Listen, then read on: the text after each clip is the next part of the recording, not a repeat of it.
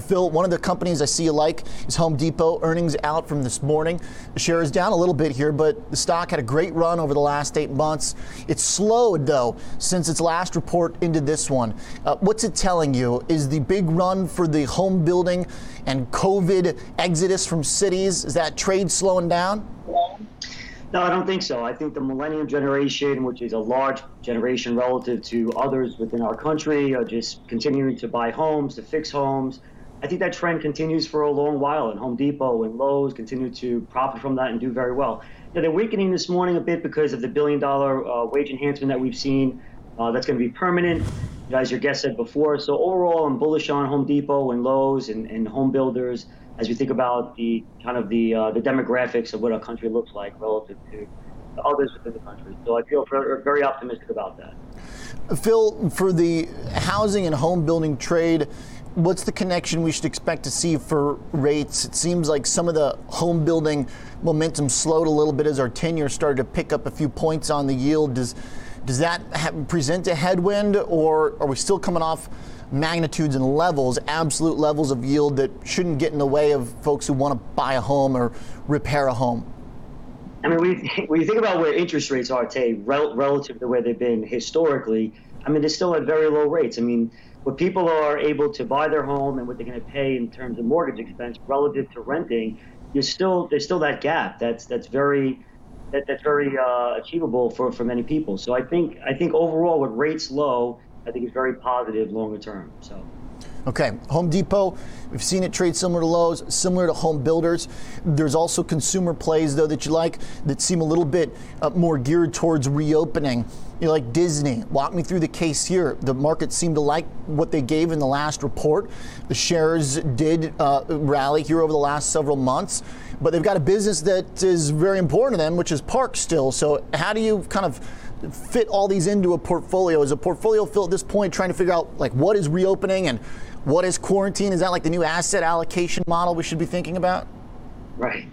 So Disney's a different story now, right? So the subscription growth on Disney Plus has been incredible, right? The acceleration of that at 73 million subs. So that's going to continue to grow. In 2 years, think about where they could possibly be, something close to maybe Netflix. So that's the story behind Disney. We all know as investors the theme parks are having a challenging time due to COVID. But when you think about the vaccine breakthroughs that we're seeing and hearing about, talking about first quarter, second quarter next year, a lot of that dynamic is going to shift, which will be positive for the other part of their business that we're all waiting for to profit like they did prior to COVID. So Disney longer term is an excellent story, and it's all about the Disney Plus.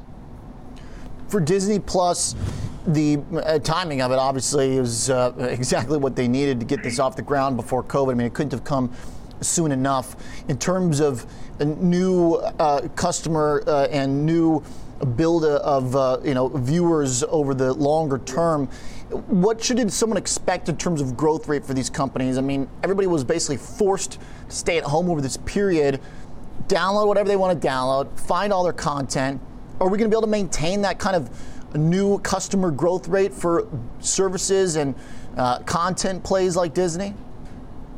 I think Disney Plus, yes. I think Netflix will have a little bit more of a challenge time to achieve similar growth rates as we've seen in previous quarters.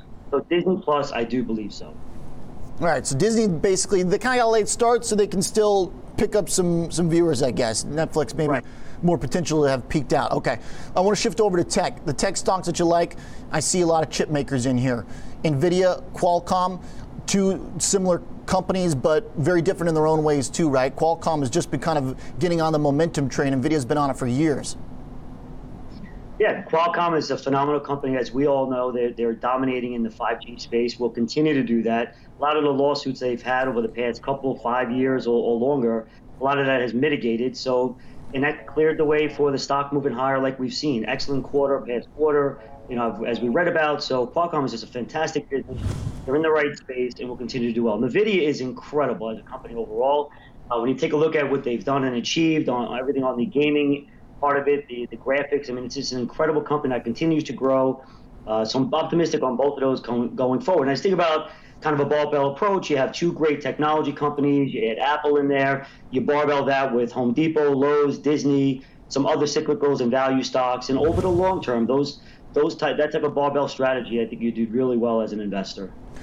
Phil, for companies within the semi space right now, there's a pretty different kind of a dynamic between an NVIDIA and a Micron or a Western Digital, these companies that are more commoditized in their products that fell behind, but a lot of those have been ramping lately as well.